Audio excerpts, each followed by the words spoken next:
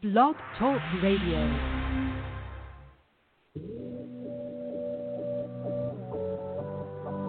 Ignite your life with passion and purpose. Your health, your wealth, your happiness.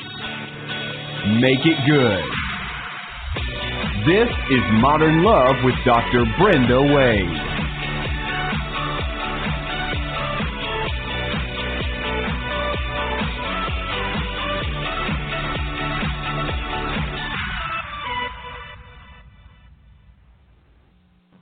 A big thank you to Rainbow Grocery, our favorite grocery store here in the San Francisco Bay Area, for being our sponsor, because a healthy body is a sexy body. Well, a healthy body is a sexy body, but you know what else is sexy, everybody? Having some money in your bank account. And it's sexy because when you don't have it, you are stressed out, and we know that it destroys relationships. And it doesn't matter whether you're newlyweds or married for decades. This is the number one reason couples fight. It's money. In fact, in 2016, there was a survey by Divorce Magazine, a magazine I hope none of you will have to read, that found that financial issues are the number one cause of divorce. And that's not new data. We've known that for a long time. So our guest tonight is going to spare you some agony. His name is Mitchell Walker, and I'm going to quote him: "Money is the 800-pound gorilla in the bedroom that very few seem to be able to drive out." In just a moment, Mitchell's going to share how couples can put together a simple financial plan that will bring them together instead of driving them apart. So right here at Modern Love Radio, Modern Love Training and Seminars, we know that real love accelerates when you have the right tools in your toolbox. And how many of you took those classes in middle school, in high school, in college on how to manage your finances, how to have a great love life? Well, I know you didn't take them because they didn't exist then, and they don't exist now, and that's a shame. And that is why the divorce rate hovers at 50 to 51% for the last 45 years. And our goal is to stop that. So it doesn't matter if you're looking for love, if you're on the brink of a marriage or relationship that's failing, or if you want to create true prosperity. Here at Modern Love, we've got everything from one-day intensive trainings, teleseminars, if you live remotely, as so many of our followers and our participants do. We have mastermind groups. We have couples training. We have everything we could possibly create to support you on your journey of true love, true prosperity. And we blend, our secret sauce is psychology, science, and spirituality. And we are getting every day wonderful emails and messages on the transformation in the lives of the people that work with us. And I want you to mark your calendar right now and join us the second Saturday in August for our live monthly one-day intensive. And this one-day intensive is going to be, guess what? About true love, true prosperity, 7 steps to take right now. So we're going to kick it off with an Ask Dr. Brenda question. Keep your questions coming. This one says, "Dear Dr. Brenda, I've been with my partner for 5 years, and I want to spend many more years together. He grew up poor. I grew up wealthy. He has worked for money almost all of his life, but the whole time we've been together, he hasn't had a paying job. He does a lot of emotional labor and unpaid work for people and some volunteering. He has big dreams that would involve working for money. My question is, how can I encourage him to do the work to follow his dreams while still rejecting what society and my friends tell me that he's lazy and that he should get a job?" This is from Tony in Tucson. Well, Tony, guess what? It's not about what your friends think. It's how you feel and how the two of you feel together. Now, if you've been together 5 years, you've got a pretty strong relationship and a strong start. And I want to introduce you to a concept that I call equal exchange of energy. If you are supporting your sweetheart and he is giving as much in the relationship as you are, whether it's money, whether it's time, whether it's energy, whether he does the cooking, then you may feel comfortable if he's not contributing energy. That isn't always money. Then take a look at what feels right for you and talk about it. It's not about what the friends think. It's about how the two of you feel. All right, let's get right into tonight's guest. Tonight you're going to learn 3 things that can practically divorce-proof your marriage. Mitchell Walker is a former vice president of finance for the Berkshire Hathaway Company. I was just in that neck of the woods out in Omaha, Nebraska. So for many years, Mitchell's passion has been helping people improve their personal financial situations. He believes and shares this message. If you do money right, life gets easier. You do money wrong, and life gets harder. Mitchell, I can certainly testify. 25 years ago, you were more than $100,000 in debt, and then you dug your way out by discovering and refining what you call the Pouch Plan. So everybody, welcome to the show, author, financial expert, and the book is called The Pouch Plan Budget, the simple way to find hidden money, improve your life, and build wealth. Welcome to the show, Mitchell. Good evening, Dr. Brenda. It's a pleasure to be with you. Wow. Now tell us your story. You were more than $100,000 in debt and had no assets. Yes. How did that happen? I was coming out of an unexpected divorce, and in the process, I needed to sell a struggling business for basically pennies on the dollar. And when all the dust settled down, I had no job, and I owed tens of thousands, if not $100,000s of dollars to banks and creditors at that point in time. Wow. And it was scary. Yes, it was scary. Deep, dark hole scary.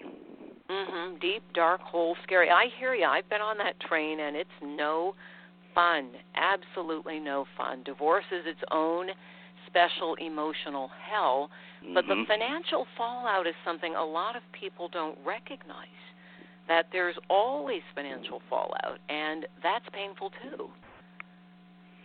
Yes, and what I discovered was that, you know, when all you can see is that little glimmer of light up at the top of that hole, if you will start just making small, good choices and decisions, it won't be long before the horizon of that hole begins to grow, and then one day you're able to peek out of that horizon and you see a whole other horizon that's full of hope and beautifulness and joy and freedom, and that's how I got out. So what is it, if you look back at your family background, what is it that you learned about money when you were growing up? Well, that's a really interesting question. I wish I had learned more sooner. Yeah, don't we all? I hate to say this, but I think in my case that it was experience that taught me, and I don't believe in that saying that experience is the best teacher. I believe it's the most thorough teacher, but I believe that it leaves really deep scars sometimes, and if you're not careful, it can kill you. Yes. And you know what, you say that, and Mitchell, I just want to back you up. That isn't just something you're saying. You know, a lot of people, when the economic downturn happened, we had a rash of suicides. A lot of people couldn't face the pain of those kinds of financial losses. And I know you lost sleep when you went through your divorce and you were looking at all those debts. I lost a lot of sleep myself. But Wow. once again, one little good decision stacked on top of another little good decision, and eventually you can see out of that hole. So what are some of the good decisions? When you say, hey, I wish I'd learned more, and now I've been through this really painful place in my life and started stacking up good decisions, I want to know what they are, but maybe you could start off by telling us how you learned about those good decisions, because there is no class that we take at the time we really need it most, and that's when we're kids. Well, I've always been a big reader, and so I had read a lot of financial books from Larry Burkett. These are going to be older books that your audience may not know about the authors of. But the Dave Ramsey stuff, when it came out, it was right down the line of what I was interested in doing. Debt's tough, and you're a slave to it if you have it. I don't care how much you have or what you think. Now, I've seen it used wisely by individuals and by businesses. So I don't believe in and of itself it is, the reincarnated Satan or anything, but it can control you, and limiting that debt exposure is extremely important. But really, the most important thing is to put you together just the simplest, some kind of plan that you can attempt to follow. Okay, so for you, when you started digging your way out, what was the first thing you put in your plan? You said you made a series of good decisions and stacked them on top of one another. What was the first place to start? You're looking at a pile of debt. You're looking at a divorce that came out of the blue. The first thing I did was I decided that the most important thing to do was to be sure that I was paying all the commitments that I had made. That was number one in my plan. And I like the people to think of 3 or 4 different buckets, so to speak, for their money. The first one is what you have to do.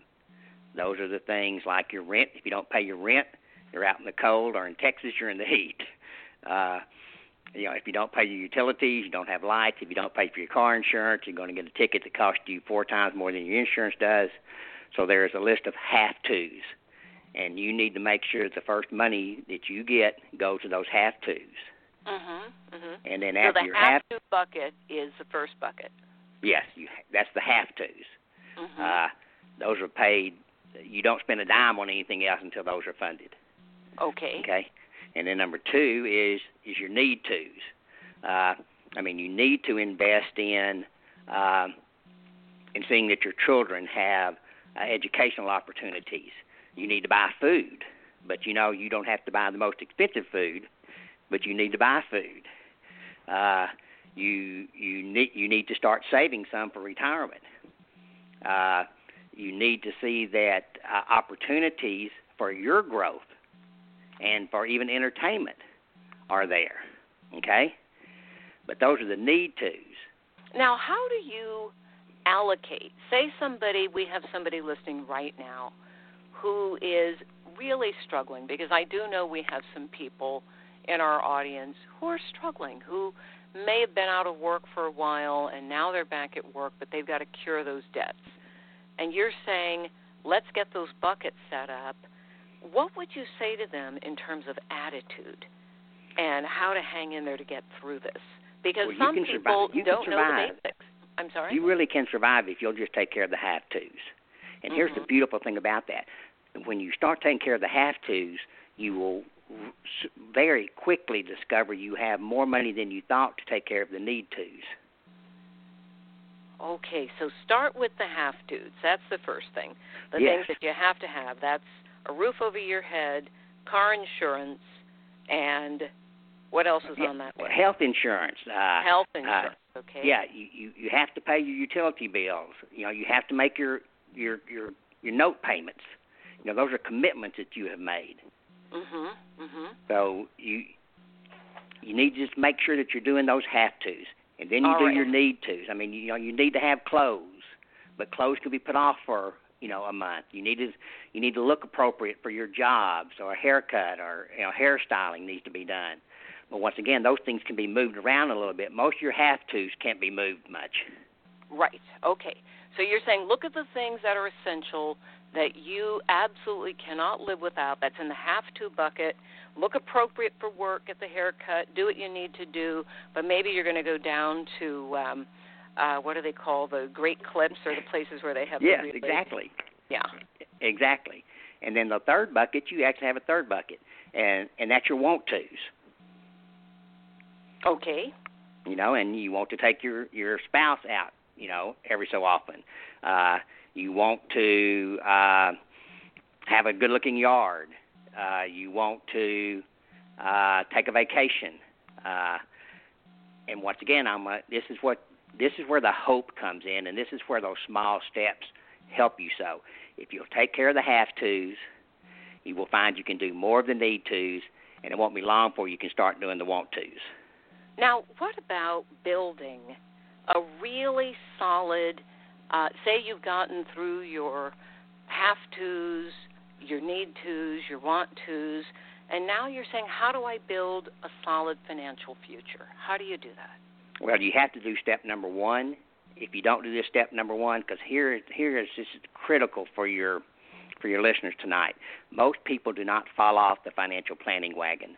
They never get on. And I have a friend who wrote a book for couples just getting married, and she said, you're planning for your big day, you're planning for, the party and the wedding and all that. Have you seen a financial planner? And we know, the research she shared with me, is that people who have financial planners, that within 10 years, their net worth has, I think it's double that of people who don't have one. Oh, wow. And over time, that gap just gets bigger and bigger. Yeah. There was a study out of Virginia Tech in 2015 that showed that people that had a written and regular reviewed plan had not 2, not 4, but 9 times the wealth of those who did not. Whoa. Yes. It's a staggering study.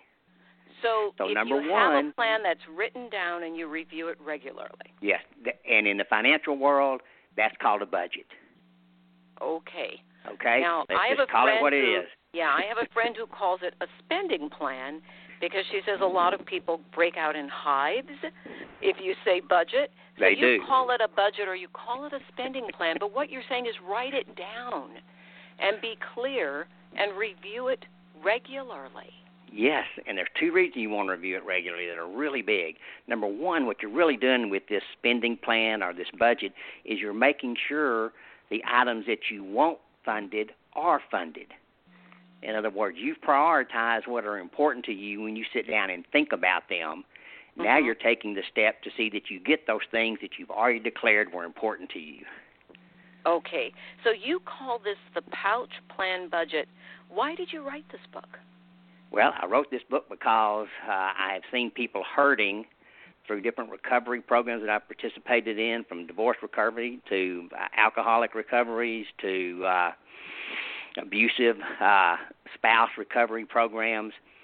And then I saw so many people make so many mistakes that are completely avoidable. And I could tell they were making them just out of ignorance. Yes. Because here is a really strong statement that a pastor over in Dallas shared with me one time, and it's great. This just nails it. If you don't have a plan for your money, rest assured a bunch of other people do. Oh, and that's their a good plans, one. and their plans will eventually trounce your no plan every time. Wow. Okay, so you say in your book that most people are failing financially, so why would your plan, the Pouch Plan, work for them? It's the first step that gets them on the financial planning wagon. It is a budget that requires no math and no accounting to keep up every month or every paycheck.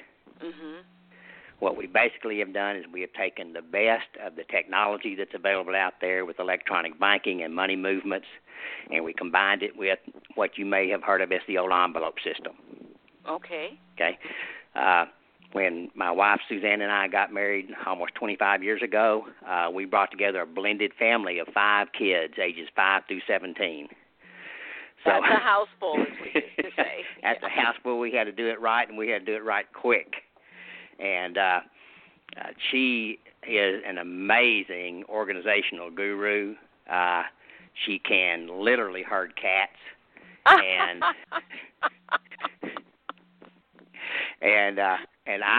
I'm a big pictures guy and a numbers guy. Mhm. I don't know what it is about me. I can't remember someone's name, but I can remember their birthday or their weight if they shared that with me. But so we looked and we started with the old envelope system, but we found it really hard to do on an ongoing basis. You know, this is not. It's just tough to go pay things with cash everywhere. Right. Okay, and it wasn't long at all before my wife said, these envelopes are going away, and she picked up a little coupon divider. Okay? Mhm. And that's what became called the pouch, is one of those little coupon dividers. Okay? Okay. So we took all of what were those first bucket of expenses I told you about, the have-tos, Mhm. and they are pretty much regular expenses. They come about every month at about the same time and about the same amount. Okay?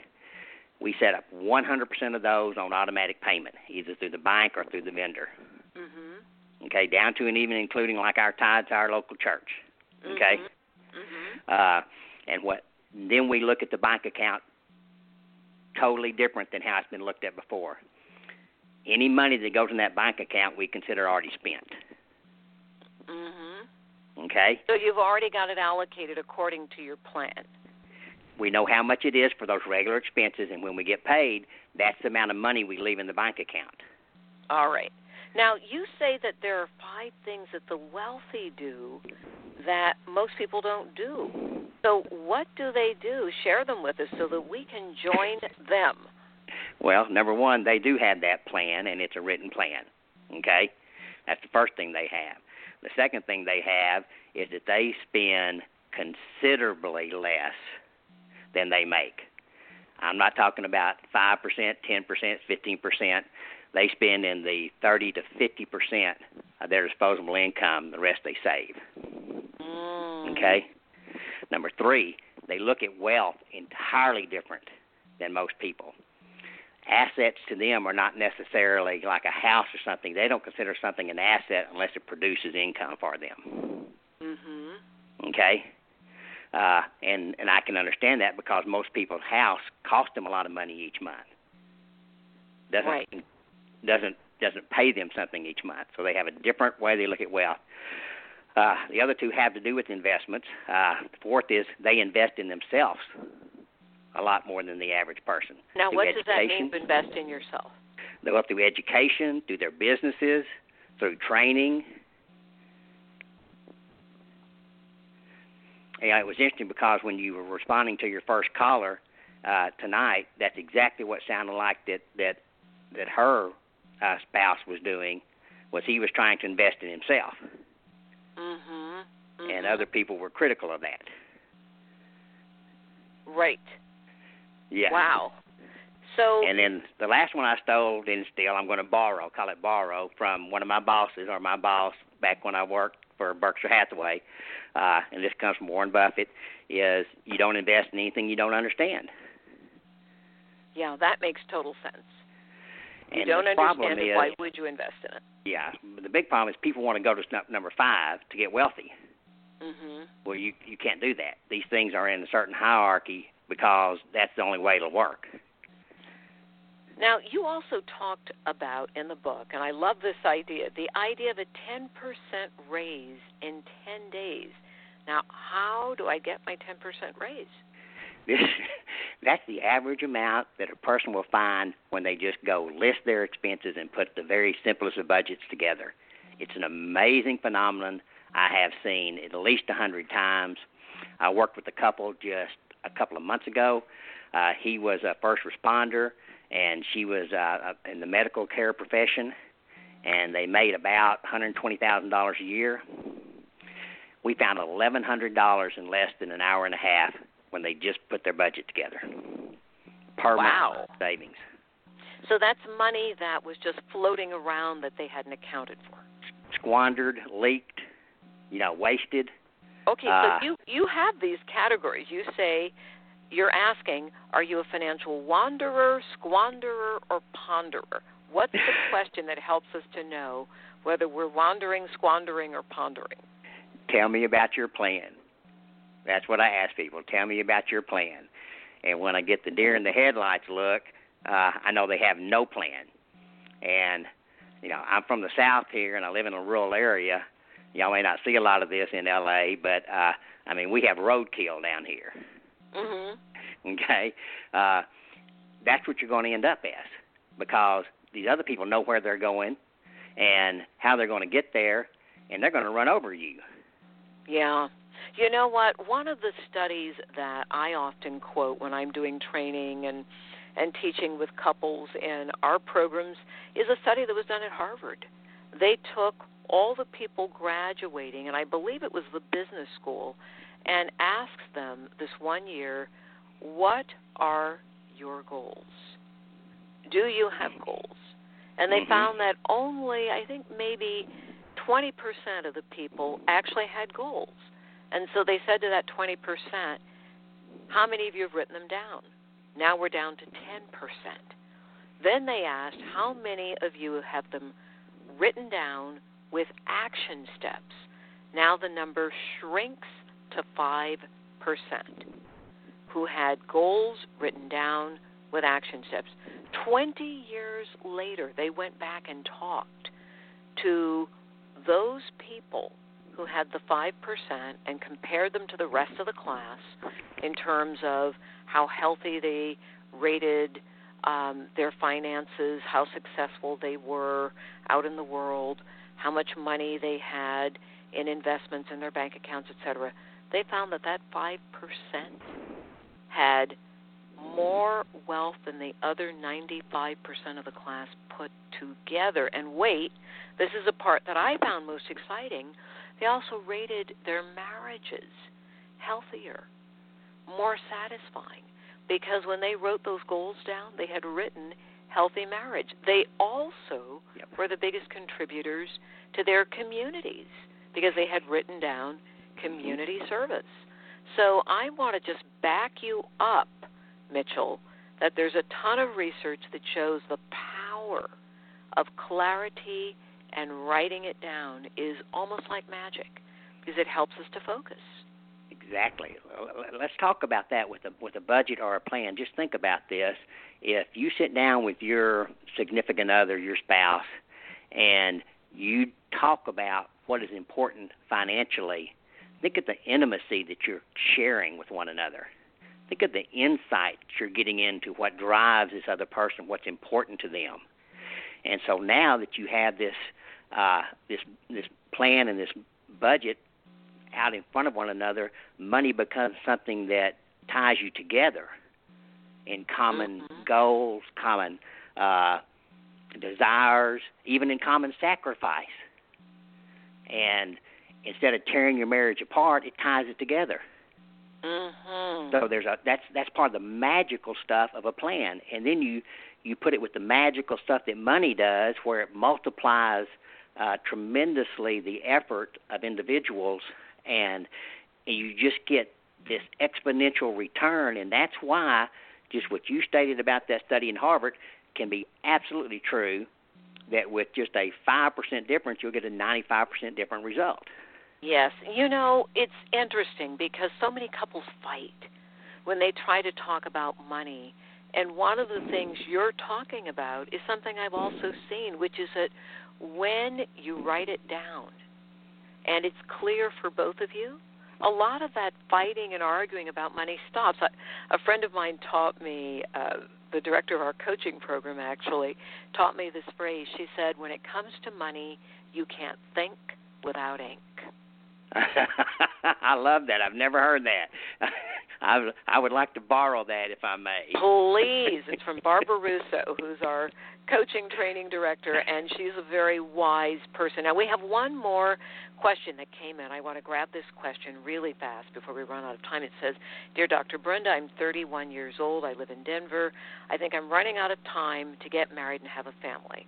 Been with my girlfriend for 4 years. I like her. She's beautiful, dedicated to me. We live together. However, I just recently met a girl that I had a sexual relationship with. She turns me inside out, and I can't stop thinking about her. What should I do? Break up and forget this girl ever happened and marry my girlfriend? Confused in Colorado. Confused, you are not ready for marriage. you're not ready for marriage. If you're thinking about somebody else, if you've just had a sexual affair and you're focused on that, that's not the space from which a committed marriage can be built. I appreciate you writing your question. I want to recommend that you go do some work on yourself, and before you get married, take advantage of the fact that couples that do pre-marital coaching have 50% fewer divorces. And if you choose the girl you can't stop thinking about or the one you live with, do that coaching. But first, work on yourself. Why did you have the affair? Why did you threaten the relationship you're with if what you want is to get married and you think she's wonderful?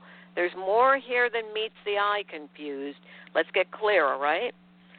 Okay, now, Mitchell, coming back to you, I want you to give us a little bit of the sense of the pouch plan and why you use what you call old school cash. There's two reasons why we use old school cash. Now, first what is that? What is that's regular old cash. That's green stuff. Green stuff. When you put it into your categories, when you pre-fund the categories, these irregular ones that we talked about earlier, you don't have to do any math because your budget is always in balance when you pull the money out and spend it. So if I have $100 in my clothes for the month and I pull $50 out to buy something, a pair of shoes, I can look in there at any time and see what my budget's left. So it requires no math. All right, listen, Mitchell, there is so much more for us to talk about. I've got a lot more questions for you. We're just going to have you back. Everybody, our guest tonight is Mr. Mitchell. I'm going to grab that last name, Walker.